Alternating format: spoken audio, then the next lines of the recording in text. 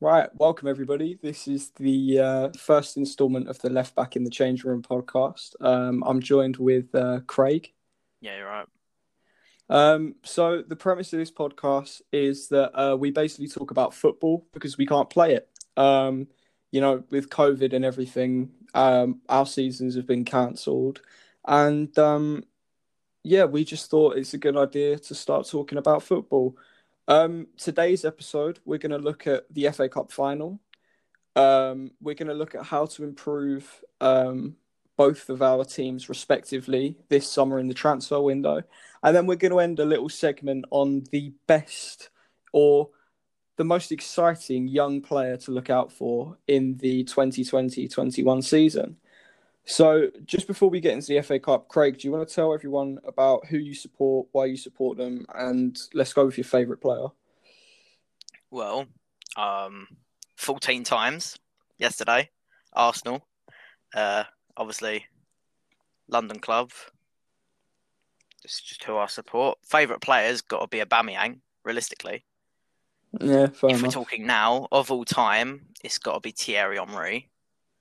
Ooh, good shout. Just for what he did for the club.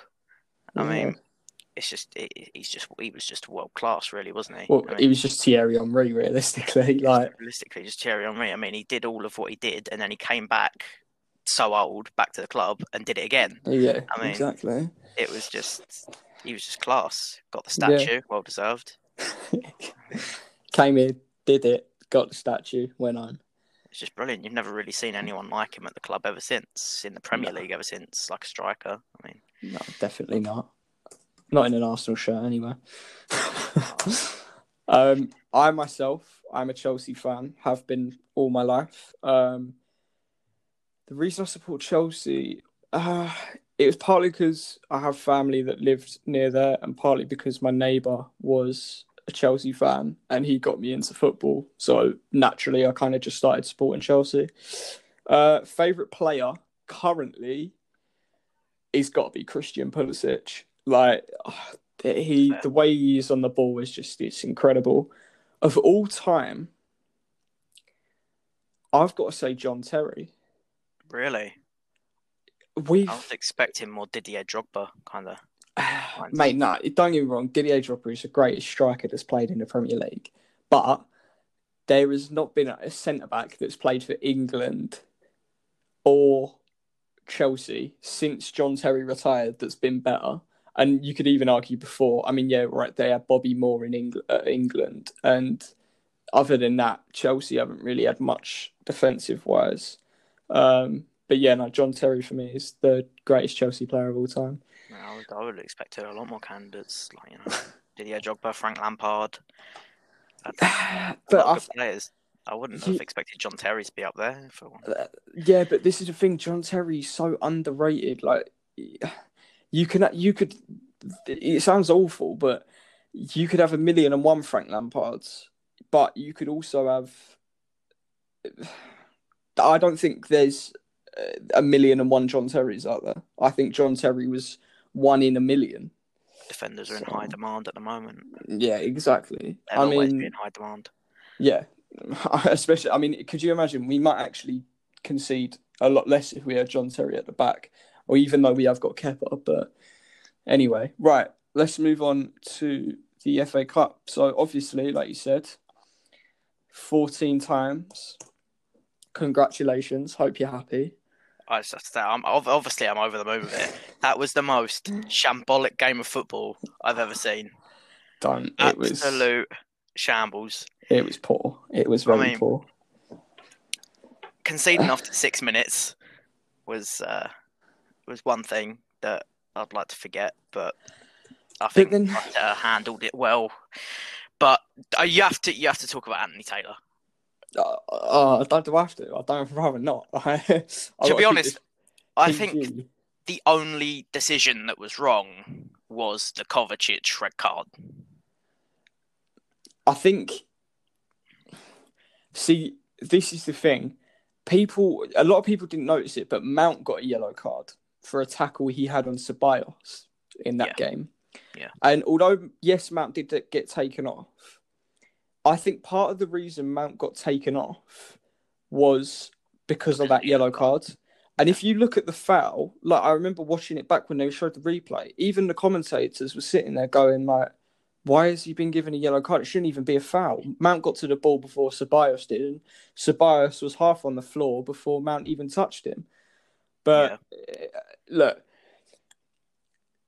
at the end of the day, you've got to do one or two things. Either you have to just accept the fact that referees are humans and they're going to make mistakes, or you've got to allow VAR to come in on more decisions, because at the moment they can only come in on offsides, straight reds, straight reds, offsides, and mistaken identity, I think.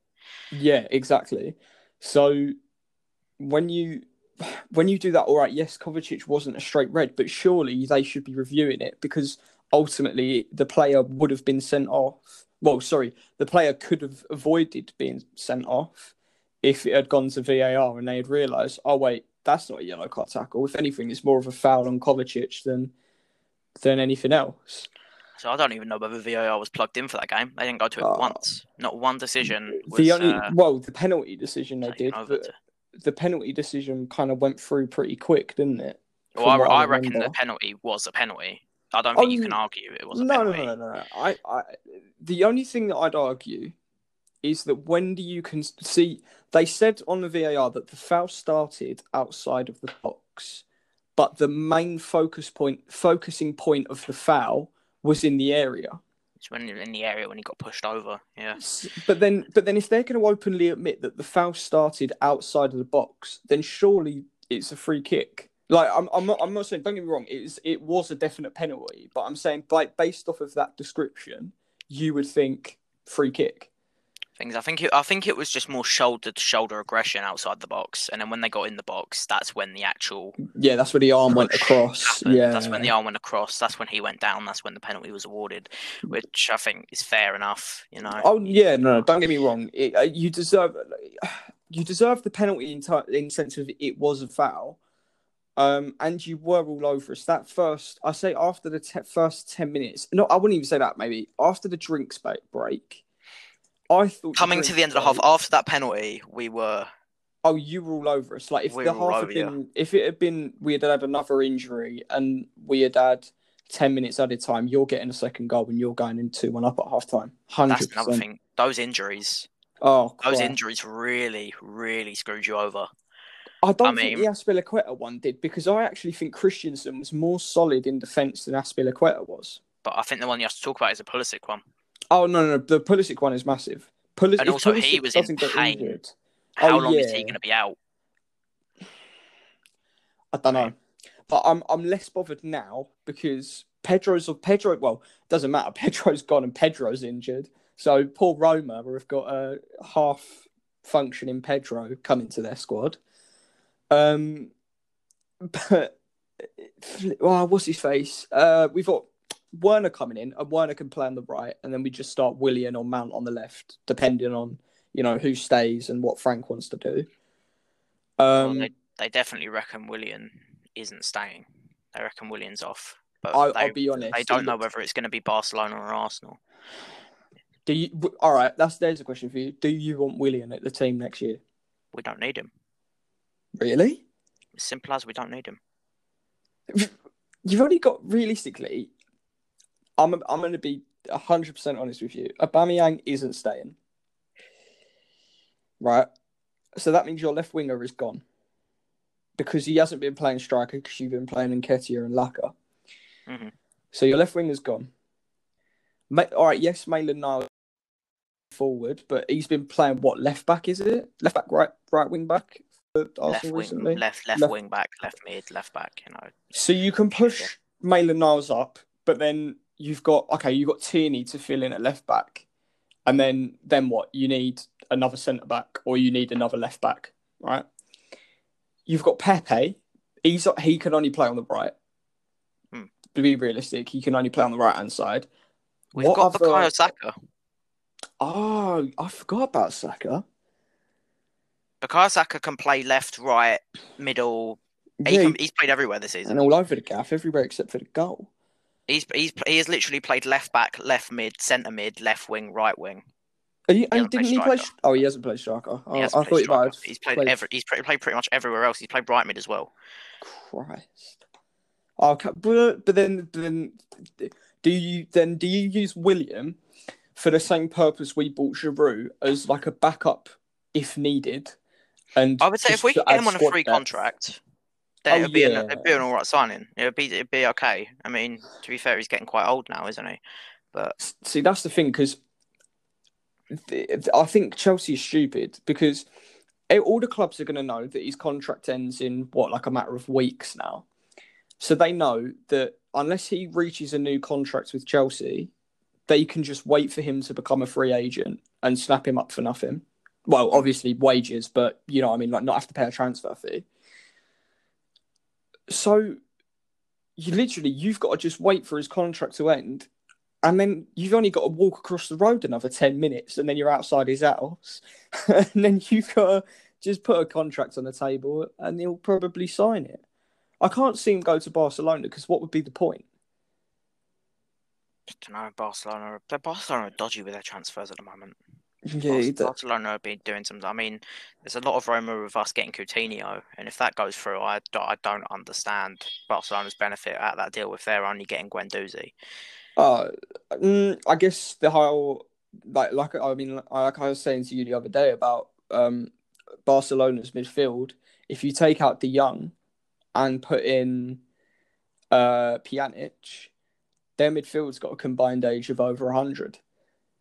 Like okay, don't get me wrong. La Liga isn't exactly a fast-paced game like the Premier League is, but still, it's not like I don't know, the Kazakhstan league. Like you're not playing against shithouse players. You're playing against decent players, and the last thing you want is an ancient midfield. Surely, Yeah. or maybe I'm wrong. I don't know. Well, that's kind of moved us on nicely to transfers that will improve our team. So we'll start with Arsenal, because obviously, other than the FA Cup, you haven't exactly had the best of seasons. So, Craig, what position do you think Arsenal need to improve the most? Defensively, obviously. I think most clubs in the league will agree that any team needs to improve defensively in the Premier League at the moment because other than Liverpool, everyone's got pretty shaky defences. Fair enough. Obviously, Chelsea, they've got problems with Kepa and their goalkeeper and a couple of their centre-backs. Man United, Harry Maguire hasn't really paid out as much as they thought he would. Us, we're probably the most inconsistent defensively going. Yeah, I'd say I'd put the only reason I'd put Chelsea above you in that category is because we've conceded more goals than a team that's been relegated. We've conceded. I think it's either we've conceded more goals than Bournemouth or the same amount of goals as Bournemouth. But obviously, we've just horrific amount more. Yeah. So we've somehow got fourth. But no, yeah, 100%. I'd agree with you on that. You do need a defender. So, who are you bringing in to bolster up Arsenal's defence? To be fair, next season we haven't actually been rumoured with any centre backs other than John Stones. But as far as John Stones go, I'm not really interested in that kind of improvement. We've got Saliba. He was there for the FA Cup final. He was there. I reckon Saliba could improve our defence next season. We've still got David Luiz, who, if he can perform like he has done in the FA Cup final and semi-final, will be a very solid defender. And I still rate Rob Holding. I mean, he did have a couple of. Let's be honest with ourselves. He did have a couple of howlers. He had a couple of mistakes in the final, but otherwise he was fairly solid. He was all right. He wasn't too bad. But I reckon our best signing this season, if we can get it across, doesn't even have to be a signing from another. We just need to get Aubameyang another contract. Really? We need to get Aubameyang contract. Otherwise, if we can get Aubameyang a contract, that would be massive. But in terms of normal signings, I reckon it's got to be Partey. We need either Partey or buying Ceballos permanently. So do you think what's your logic with Partey? Play him as like a holding midfielder that sits in front of the back three? He's done it. He's done it at Atletico Madrid for how many years? He's just solid. Yeah, true. But he's not getting. This is the thing. Nowadays, you've got to look at the age of players, and don't get me wrong. I'm not saying that he's old. I think he's about 26. Oh, is he? I thought he was older than that. I thought he was in his like late 20s, like 28. I'm talking. Oh, in that case, then yeah, Partey, get him in. You mentioned the defence though. What? Obviously, I'm guessing you're saying centre backs you want to improve, right? Mm-hmm. What's your thoughts, centre backs wise? Like, if you any centre back, obviously, you have to be realistic. You can't just say like, I'm gonna go out and sign Matheus de Ligt, Upamecano, and Marquinhos. Like, be realistic with it. Who do you think would come into the Arsenal team and get you back in top four? It's difficult, really, because there's been a lot of speculation between Arsenal and Barcelona from Titi. Okay. Titi could be all right. Obviously, there was a lot between Upamecano, but he's just signed a 3-year deal with RB Leipzig. I did not know that. So the chances of that happening are lower. Yeah. Still not impossible. I mean, I don't know how much they're going to price him, but it's going to be ridiculous. If he's on a 3-year contract, you're going to be paying off, above and beyond what you should be paying for him. It's going to be they're going to really up the price now that they've got him on a contract and that he wants to stay at the club. Clearly, you see, it makes sense. There was a lot between Boateng, but he's too old. There is no point in spending money to get Jerome Boateng in our team. I just don't see the real benefit of that. What if then, and this is obviously a massive what if, same with David Luiz. You're obviously saying David Luiz, I'm not going to say he's at the end of his career because he isn't. He's got a good few seasons left in him, but he's not exactly in his prime. No. If you could sign Jerome Boateng for around about the same price that you bought David Luiz, are you then happy to get Jerome Boateng in your starting 3 centre backs or not? It's a bit because I think we signed David Luiz for about 8 million. Yeah, around about that. Obviously, I doubt Bayern are going to let Boateng go for 8 million, realistically. I doubt they will, and I reckon money's better spent elsewhere. I don't reckon it's worth it. It's the same as we've been linked so heavily with this Jolson Fernandez kid out in Portugal to pay 40 million release clause for a 19-year-old who hasn't even started in the Portuguese league yet. He's in their under 21s squad. And you're going to pay 40 million for someone who hasn't played first team football? I think he has played first team football, but I think it's only been cup matches and he's only played about 4. Oh my God. Well, listen. I'd happily see Arsenal waste 40 million on an under 21s player, but that's got to be worrying, surely. I mean, I wouldn't say your midfield is weak. Obviously, like you said, Ceballos is only on loan, and whether you sign him permanently or not is still remains to be seen. I doubt he'd go back to Real Madrid because realistically, is he going to get into Real Madrid starting midfield 3? No chance. No, especially bear in mind Valverde's just come up as well. Exactly, Valverde's just come up. Isco has started playing again. Toni Kroos has found another set of legs somewhere. Modric has found another set of legs somewhere. Casemiro is just destroying. There's a lot of competition in Real Madrid's midfield already. Yeah. He has already said that he's been talking to Real Madrid in getting an extension for another season. And there's also been talks that Real Madrid are valuing around 22 million if Arsenal want to sign him. Oh, that's a steal. I reckon that would be one of the steals of the season if we can get him across. Yeah, that is a mass 22 million. Jesus Christ, 22. You'd be lucky you get Billy Gilmore for 22 million anymore. And that's no offense to Billy Gilmore. I love the bloke and he's a solid midfielder. But I'm just saying that's how ridiculous prices of players are getting now. Obviously, before the restart, back in Unai Emery period. We don't want to talk about that period. He just wasn't getting games. He wasn't being played. Yeah, that's the thing. It wasn't like he wasn't performing bad. Just people didn't want to play him for some reason. But since Arteta came in, something happened. Something happened. He brought him into the first 11, and he's just been class.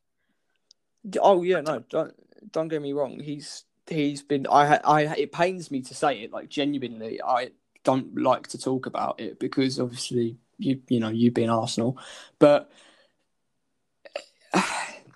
he has been. I'd say up there especially since the restart, probably up there with the best midfielders in the Prem. Him, Kovacic, De Bruyne, and Bruno Fernandes have been probably the top 4 midfielders in the Premier League. Yeah, I'd agree with that, to be fair. But I mean, I think he's, like I said, you've seen how he plays. Saw how he played in the FA Cup. He got man of the match in the FA Cup as well. So clearly, a lot of people are seeing the same talent in him. But if he does go, you're saying Thomas Partey should be his replacement, yeah? Yeah. And he's got a release clause in him. We've just got money from qualifying for Europe, winning the FA Cup. We should pay it. Yeah. Do you know what his release clause is? 50 million. Or 50 million? Mm-hmm. Is that it? Mind you, he's not. If he was 21, he'd probably be about 100 million. But that's fair. Right, I've come up with a couple of players for you. First one, Christopher Julian, plays for Celtic, centre back. He's 27 years old. All right. Obviously, he's not young. But I wouldn't say he's old either. I'd probably say he's in his prime stages of his career. Yeah. Now, I've been looking at him because I've been looking a lot into the Scottish League, and I think it's in my opinion, I think it's quite an underrated league. Don't get me wrong, it isn't up there with top 5 leagues in the world. Like, I'm not deluded, but at the same time, I don't think it's a bad shout. I'm going to read off a couple of stats for you. Yep. He's got, so per game, he averages about 5.5 to 6 defensive duels per 90.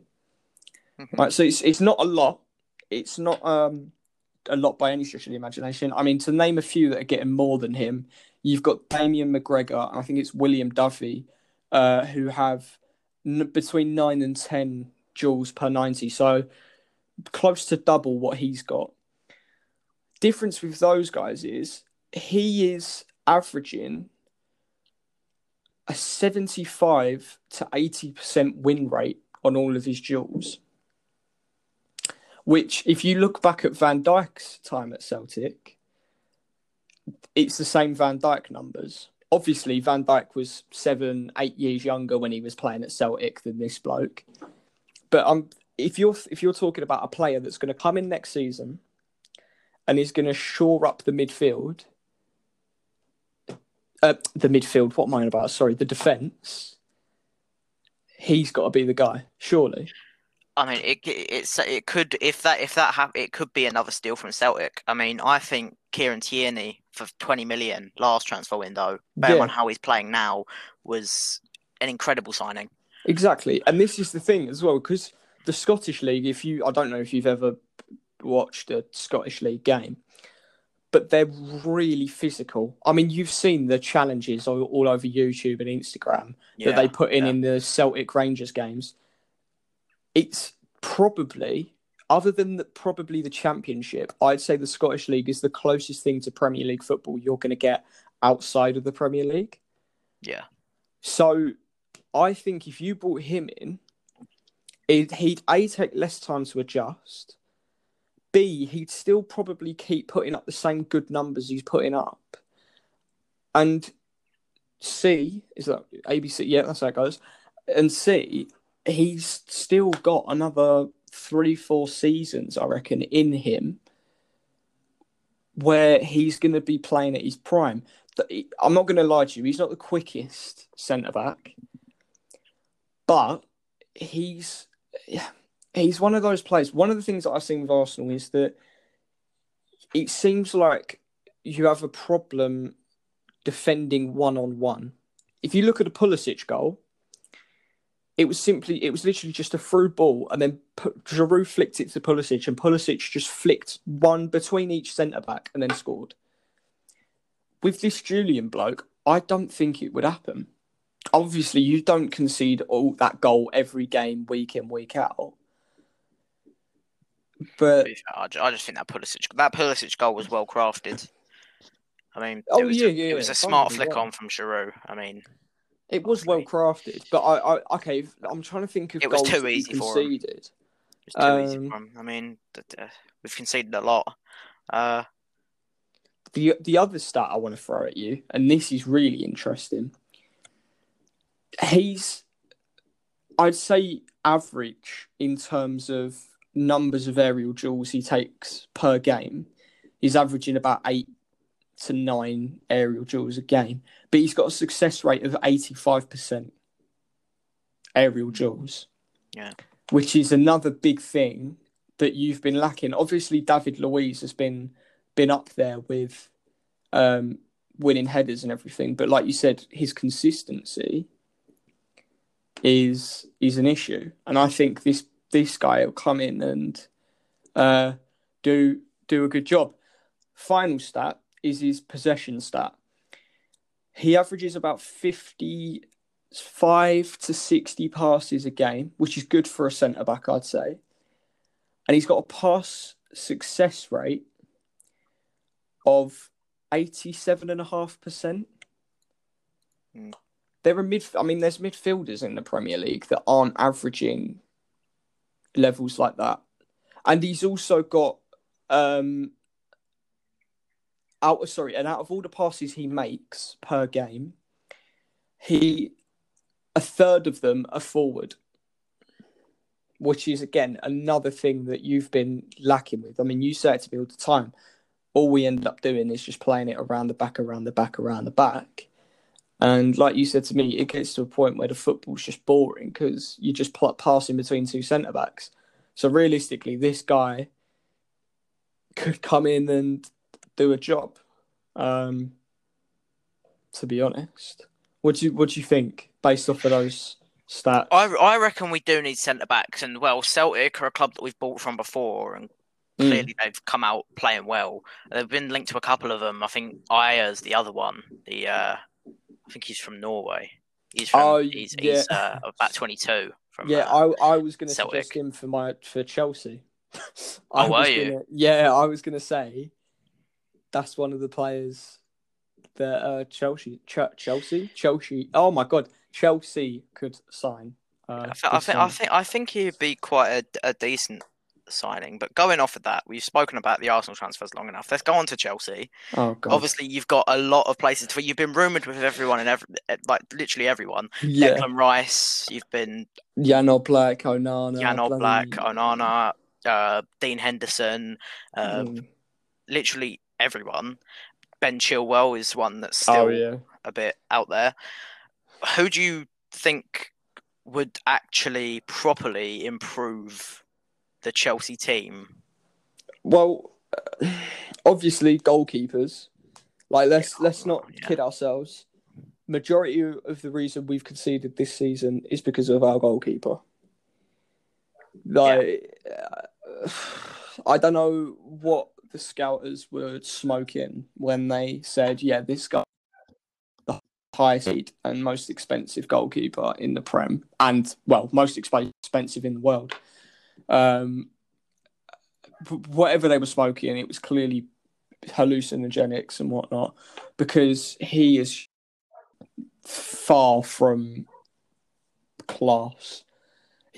I'll give him credit where credit's due. He's had games where he's been decent. I mean, I could count on one hand the amount of games he's been a good goalkeeper.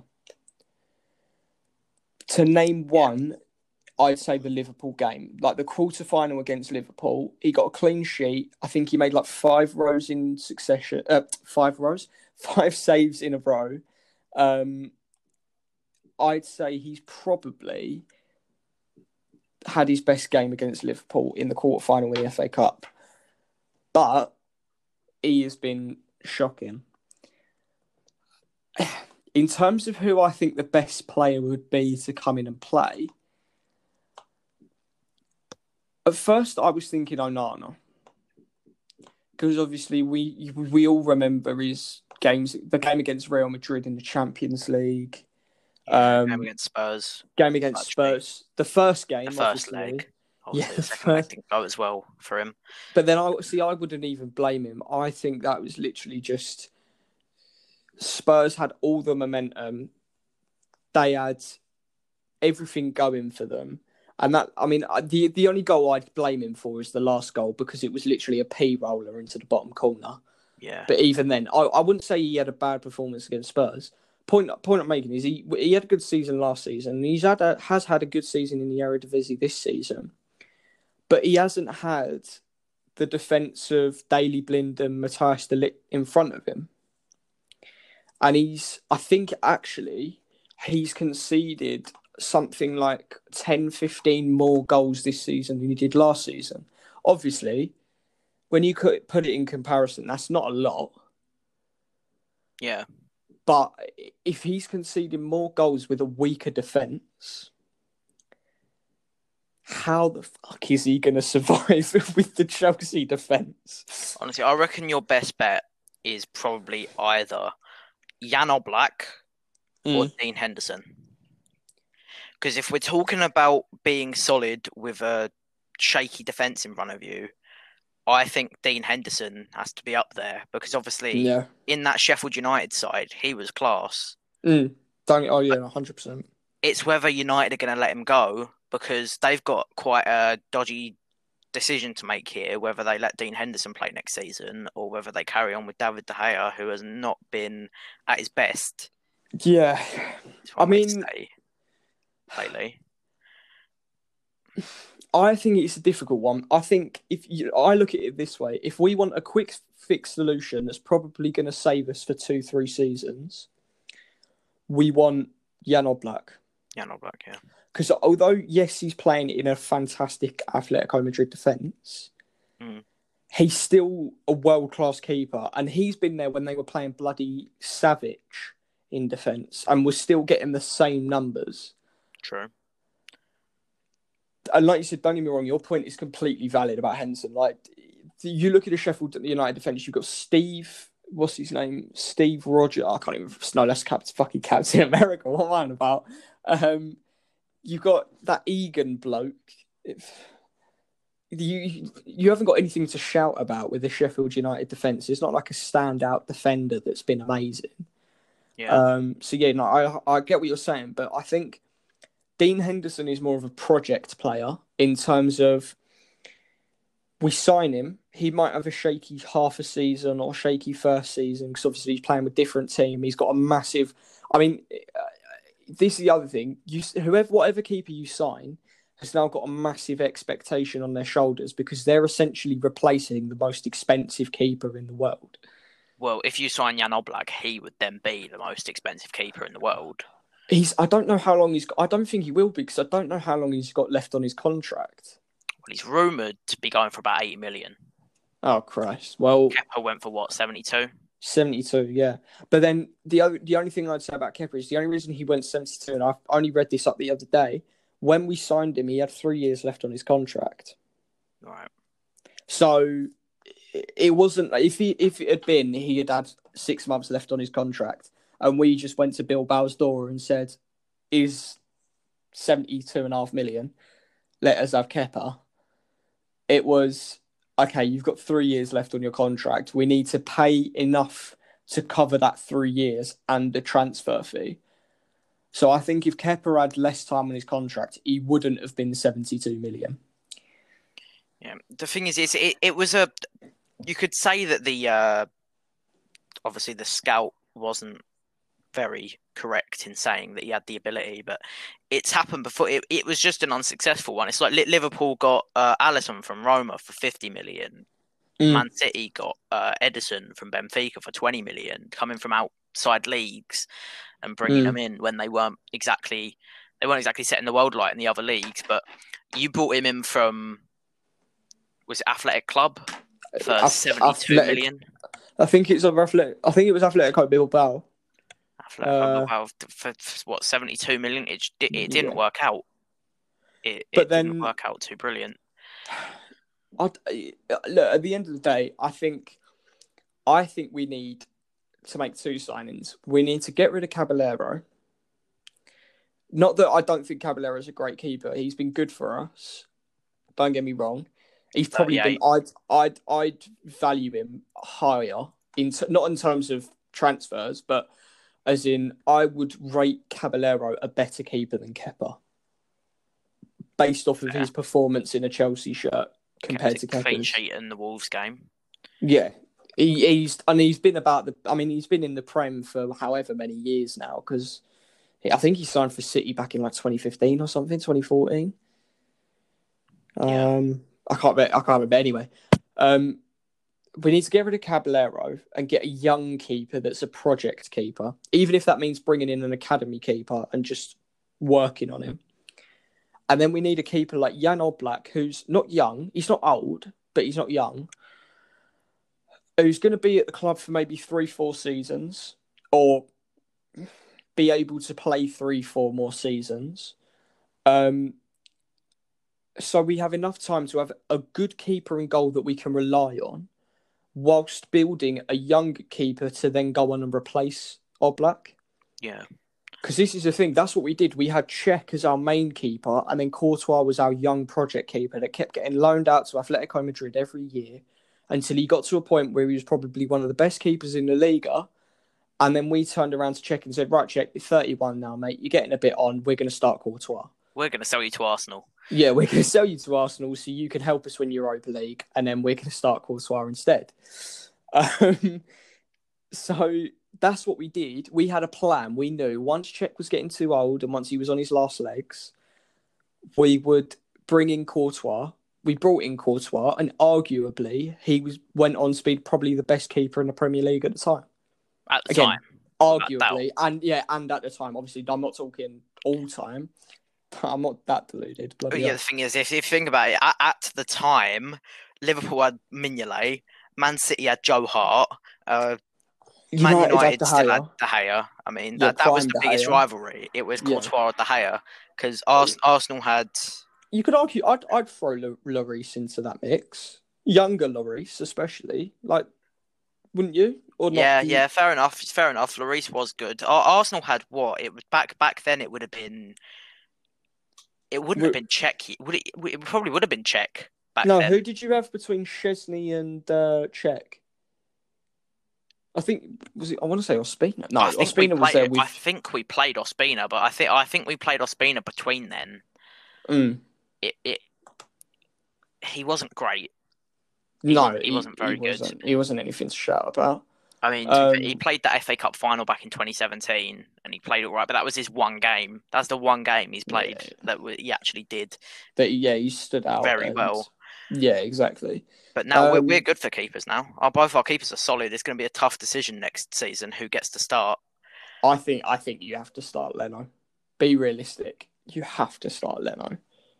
Yeah, there's a lot of pressure coming in saying that Emi Martinez is going to go to Leeds, them coming up to the Prem.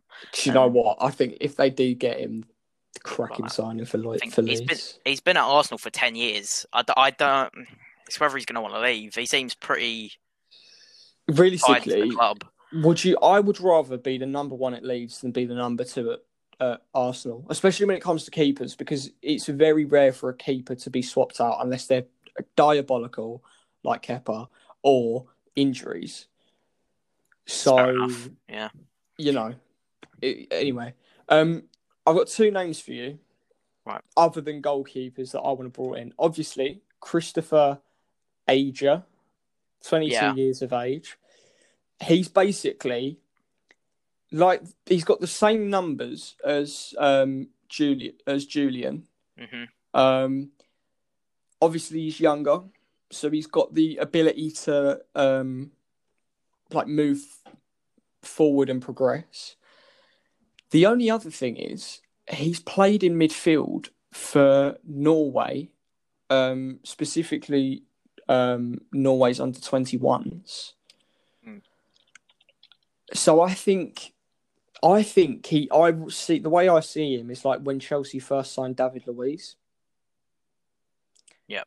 We signed him as a CDM. Obviously, A was a centre back, but in terms of we signed him as a CDM, we knew he could play centre back as well. We were playing in both positions just to see what the best fit was, and kind of almost just if we needed someone to play centre back, he played centre back. If we needed someone to play holding midfield, he played holding midfield. But this guy's stats, I mean, again, to read you just some of them, you're looking at, I think he's got like a interceptions per 90. He's looking at, where is he? He's looking at quite a low number, actually. That's not the best stat to give him. I've just made him look shocking. His possession stats. Right, here we go. He averages 75 passes per game with a passing accuracy of 93.5%. It's good if you start playing at the back, but Pretty... is that Chelsea's style of football? Oh, yeah, no. I'm just thinking counter-attacking. Fair enough. Yeah. All right. And he's got a lot more forward passes than Julian. He averages about 28, 29, maybe nearly 30 forward passes a game, which is good. What else are we looking at? We're looking at, well, I would actually. Do you know what? I'd put him as a goal threat.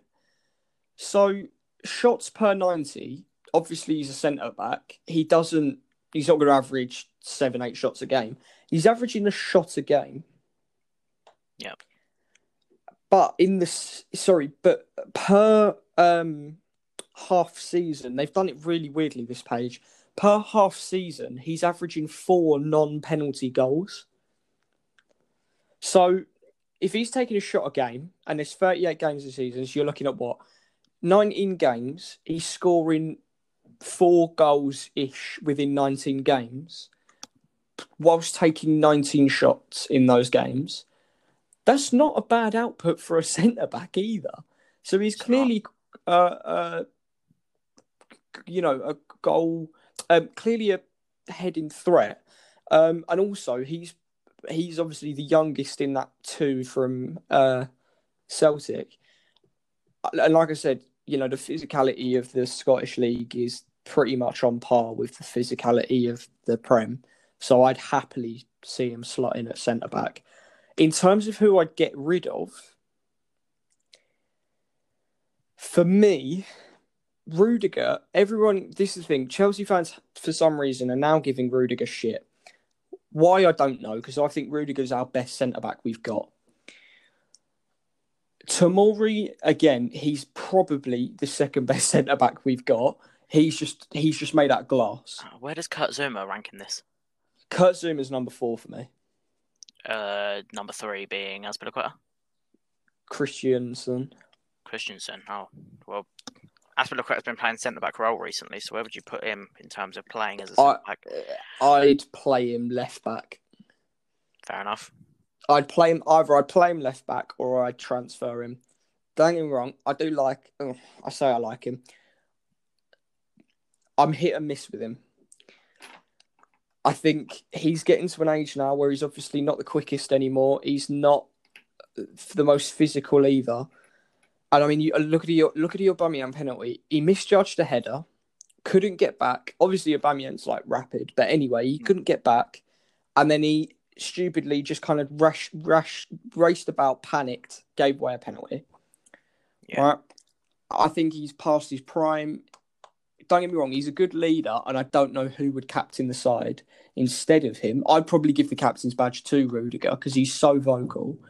But yeah, I'd probably ship out Christensen. I'd probably ship out Zuma and Azpilicueta and then bring in Aya, put Christensen as the reserve, and then play a back three of Rudiger, Tomori, and Aya. Aya probably on the left because I think he's got quite a good left foot. Rudiger central, and then Tomori on that right hand side. Yeah, the other name I wanted. Tomori is pretty good, but I haven't really seen that much of him. Yeah, but then again, because he's been made out of glass. Like he's just had, I think he's had 2 injuries this season. Not big ones, but they're still injuries. And I think Frank didn't want to put him in for the restart of the season because he just didn't want to risk it. I'd rather have a fully fit Tomori for next season than a half fit Tomori for the last 5 games of the Premier League. So yeah, no, I think Frank was right to do that. But next season, this is the thing. I think either he's gonna be great, or he's gonna be like Hudson-Odoi, have a big injury, miss a lot of games, lose all of your momentum, and just turn to shit. That's what I think will happen. Either he'll be great or turn to shit.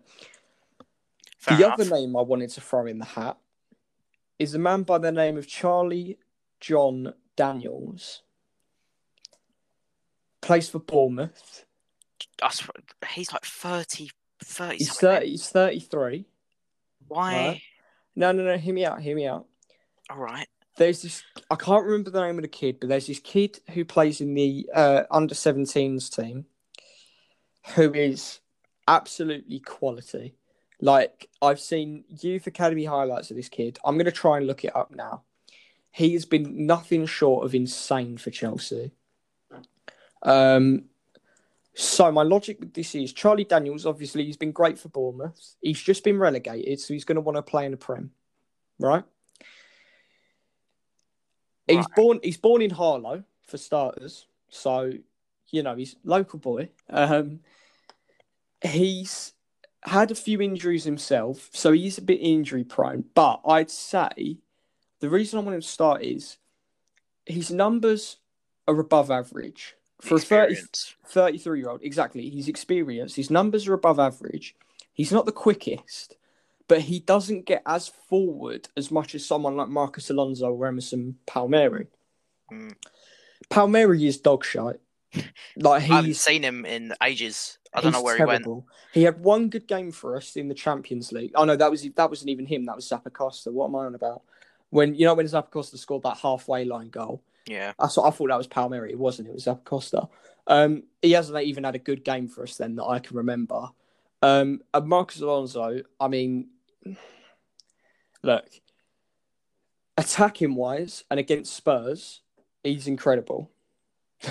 That's he only ever against Spurs, yeah. He only ever seems to show up against Spurs. I don't know against why. Spurs, he can bang in a cracking free kick and shoot across the box, and he just plays brilliantly. Exactly. He does suit the left wing back, left mid position rather than the left back. I think that's why Frank Lampard started playing a bit more of a 5 at the back to kind of suit his needs. 100%. But mainly because this is what I'm saying, because we don't have an out and out left back. We played Azpilicueta at left back and it worked, and then we obviously got absolutely battered by Sheffield, so that stopped, and we went to a 5-back formation, and then the 5-back formation works, so we stuck with the 5-back, and I get sticking with 5-back, and with the current players we've got, the 5-back is our best formation we've got, but if you bring Charlie Daniels into the equation and chuck him at left back, it's class, I think our defence would be a lot more solid if we had Rudiger and Aya as our 2 centre-backs, Reece James on the right and Charlie Daniels on the left. But I wasn't expecting you to go down. 33. I suppose he has got experience, but I think he's literally probably got about a year left in him. But then he's going to be playing for Championship Bournemouth. They're not going to be asking for a lot. I'm talking I'm not saying Charlie Daniels is going to be playing for Chelsea for the next 10 years. I'm saying Charlie Daniels is going to be playing for Chelsea for a year, maybe two. Then we'll ship him off, try and break even, and bring in either an academy player or a young left back. Because we've spent all of the Hazard money on Ziyech and Werner, so the Hazard money is now gone. If Havertz comes in, and it's looking like he's going to come in, that's another 50 mil down. 50 mil we're down. If we're then looking to bring in Jan Oblak as well, I know we've obviously got a massive transfer pot this year because we didn't have it last year. But if we're looking to bring in Jan Oblak, and if you're saying, 80 million, that's already 130 million more than we started with that we've spent now. I reckon you could bring someone like Charlie Daniels in at left back to do a solid job for a season for maybe 5 mil. 10 mil at most. Yeah, I wouldn't. Then they're not gonna keep him for that much. I mean, he doesn't even play. I don't even think he plays for Bournemouth. I think he's been replaced with Kelly. There you go, youngster. Then. I think he's on the bench. I've rated him ever since he scored that goal against City. Do you remember when it came out to him on the left? He just drilled it into that top right. Yeah. Ever since then, I've kind of focused on him, not focus on him, but whenever I've watched the Bournemouth games, I've looked at him and gone, do you know what? He's actually decent. Like he might be 33, but he's actually very good. In terms of achievements he's made, don't get me wrong, he hasn't set the world alight. I mean, his most notable achievement is the 2012-2013 not even player of the year, just in the team of the year for the Football League One. So make of that what you will. I'm trying to think who he was playing for then. 2013. Oh, he was playing for Bournemouth in League One. So he was still at Bournemouth. He's been at Bournemouth since 2011, actually. Been at Bournemouth a long time. Yeah, he's been there a very long time. So yeah, like I said, I think he'd be great. Right. I think it's time we should finish up with the future stars to look for. One more thing in terms of transfers. We glossed over one of the keepers. We talked Dean Henderson, Oblak, couple of keepers. One we actually completely forgot about, and it's the one that they're actually closest to signing, and that's Pope. Oh, yeah. I forgot about Pope. Is actually who they're closest to. So that's the closest that they're reaching a deal with. Obviously, just came second with the Golden Glove to, obviously, Ederson, who won it. Mm. He's been good this season. Obviously, you were talking about you need a keeper who doesn't rely on the defence, and he's been at Burnley. I see. You say that Tarkowski has had an incredible season. To be fair, Tarkowski has had an absolutely. He's had a blinder this season. Yeah, he has. He's been incredible. But still, no, I'm not taking credit away from Pope. He has been good. He's been very good for Burnley. I'll be honest. I haven't watched enough Burnley games to sit there and say I would want him in my team. Obviously, I'll be honest. At this point, I wouldn't object to anybody coming in and replacing Kepa. Yeah, you could bring in some random American guy or some random bloody, I don't know, Sri Lankan bloke from the Ukrainian league who nobody in the world other than his parents know exist. And I'd still rather have him start than Kepa. That's genuinely how much I despise Kepa at the moment. He's got a foul attitude. T-Rex hands. Yeah, Poppadom hands he has. He's the same. It's something with Spanish keepers and having hands that melt. To be honest, it's all been downhill since that. What was it? The Carabao Cup final? Yeah. Whatever it was. That's the thing. Sarri. He was all right before then. I can remember. Don't get me wrong. He wasn't great. He wasn't. He pretty much pushed Sarri out of the club. It's all been downhill since then. Admittedly, I don't even think Sarri wanted to be Chelsea manager when he first arrived, let alone after everything that happened with Kepa and everything. Yeah. But I don't actually think he wanted to be the manager of Chelsea. I think he always wanted to be the Juventus manager. It's just that he was at Juventus at the time.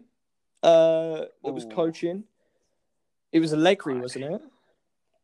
Possibly. Whoever it was, that they weren't looking like they were going to lose their position unless they stepped down.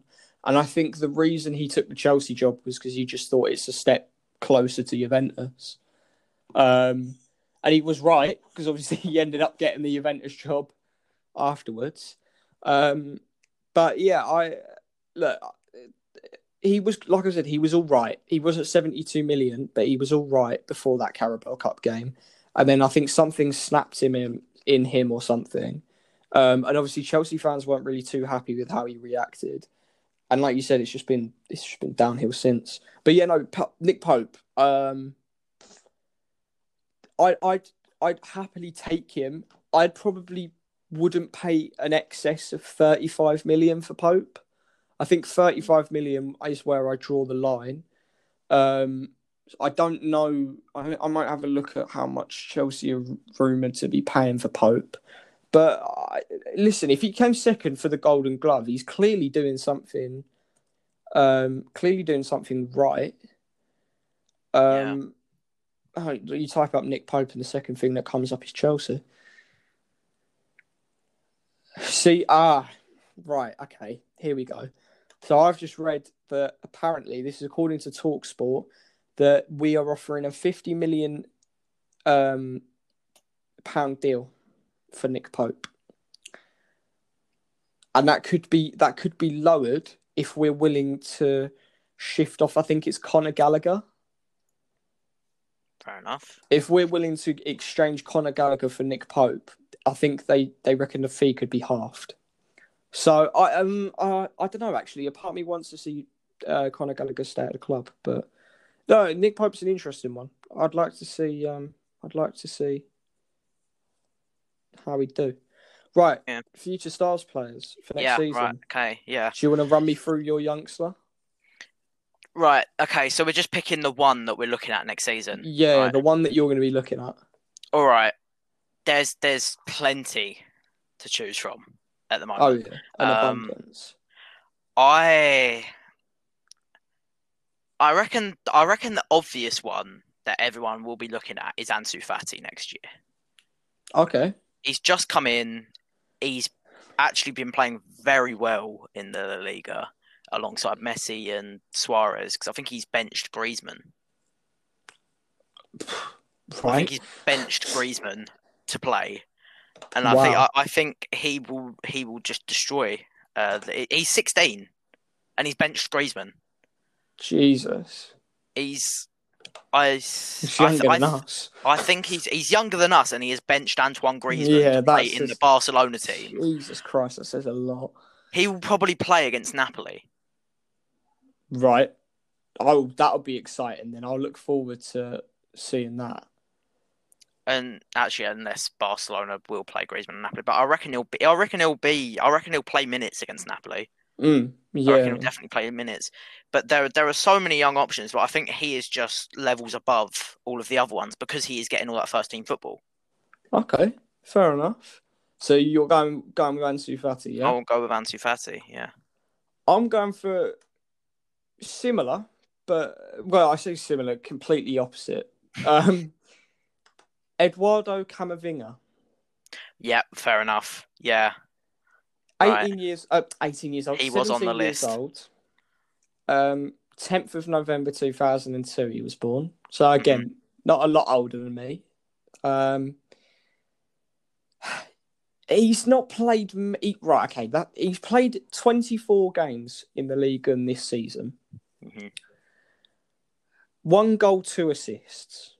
Not the best. Don't get me wrong, not the best. But he plays a very holding role. When I've seen him play, he's played almost as a third centre-back.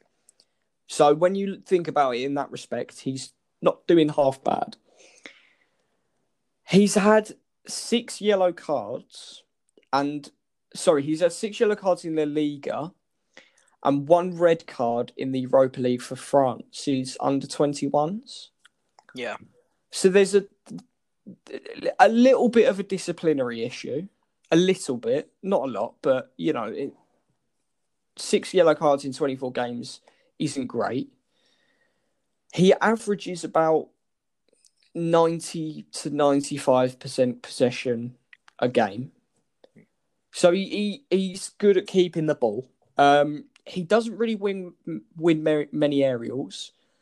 And he takes less than one shot a game. So again, you're looking at his goals contribution, and it's not that bad. But his main thing is he's had 3 man of the match performances for Stade Rennais, which are obviously not the greatest team in Ligue 1. And so he's played majority of his appearances as a holding midfielder role, just in front of the centre backs. And his main problem is he's very good at tackling, and he's got a high tackling percentage. It's just he also gives away a lot of fouls. So he makes a lot of tackles and has a lot of successful tackles, but because he makes that many tackles, he also gets a lot of fouls. But he's also a good dribbler of the ball and gets fouled often as well. Yeah. So yeah, I think he's solid. I think it's a solid pick, to be honest. I mean, he's 16 and he's playing starting 11 football in a CDM role. I think because I was doing my research on him beforehand because he was on the list, and in Europe's 5 major leagues, so Spain, France, England, Italy, Germany. The only player to have played starting 11 football in a holding role like that, kind of, because it's quite a big role. Massive role. There's a lot of like responsibilities that you have playing in that role. The only player that's been able to do that at that age was Cesc Fabregas. Yeah, so you're right, yeah. And obviously, what you look to what he became after that, obviously Arsenal and Chelsea and Barcelona. Yeah, he was a legend. Yeah, 100%. Realistically, so he could be following the same path. Now, the only worry I've got with this Camavinga bloke is he's had 2 injuries in his youth career already. He's 16 years old and he's had 2, not major injuries, but he's had 2 injuries. It doesn't specify how long, what injury it was, whether it was a crucial ligament or anything like that. So it could have literally just been he bruised his elbow and got a headache or something. Like, you don't know. But no, like you said, he's playing in a massive role. He is he's doing bits, really. I mean, I can see him. Like you said, I don't think he's going to be like a Fabregas. I think he's going to be like a Xavi, if anybody. I think eventually he'll get a signing at a PSG or someone big. But it's I think what could decide his career is where he chooses to. I don't think he'll be a one-club wonder. I don't think. I don't think so. It's Stade Rennais. Unless Stade Rennais have a good season, get enough funds that they can bolster their squad and become one of the top 4 teams in Ligue 1, I can't imagine him staying at all. No. I mean, it's a bit like Monaco. There was no way Monaco were keeping Mbappe. Oh no, no. To be honest, Monaco just shipped their whole team off as soon as they won the league. But then that's what Monaco do. They get good players, they ship them off, and then they rebuild with the money that they got. Get good players, ship them off, and rebuild. It's just a constant cycle with Monaco. They did it. They've done it with loads of players. I'm trying to think. Like back in FIFA. I'm saying FIFA 13 because that's how I remember it. But back in like 2012, 2013, all the players that they had at Monaco then, they had like Yannick Carrasco. Obviously, he's not as big anymore, but he did go on to a bloody good career. Well, I mean, he's back at Atletico now. He ruined his career. Yeah, I think he realised that he went to China too early. Yeah, same with Witsel, wasn't it? Witsel went from Zenit to China, realised it was a massive mistake, and then obviously he's now tearing up the Bundesliga. But yeah, that's I'd compare Camavinga to Witsel in terms of the way he plays, the aggression, the strength, and everything. And also, like you said, he's 17 years old and he's playing a holding midfield role, so he must be pretty good. But yeah, I think that is it. Unless you've got anything else you want to add. No, yeah, I think that about sums up. Yeah. Right. So thank you everyone for listening to this first instalment. I'm gonna link Craig's socials and my socials in the description of the podcast. So if you want to go check them out, feel free. And yeah, I guess we'll should we do this a weekly thing, monthly thing, or what? How do you want to guess? Weekly thing probably would be better. But yeah, if anybody wants to appear on the podcast as well, I'll link my email so you can email me to appear on the podcast. And yeah, I hope you guys enjoyed, and we'll see you with next week's installment.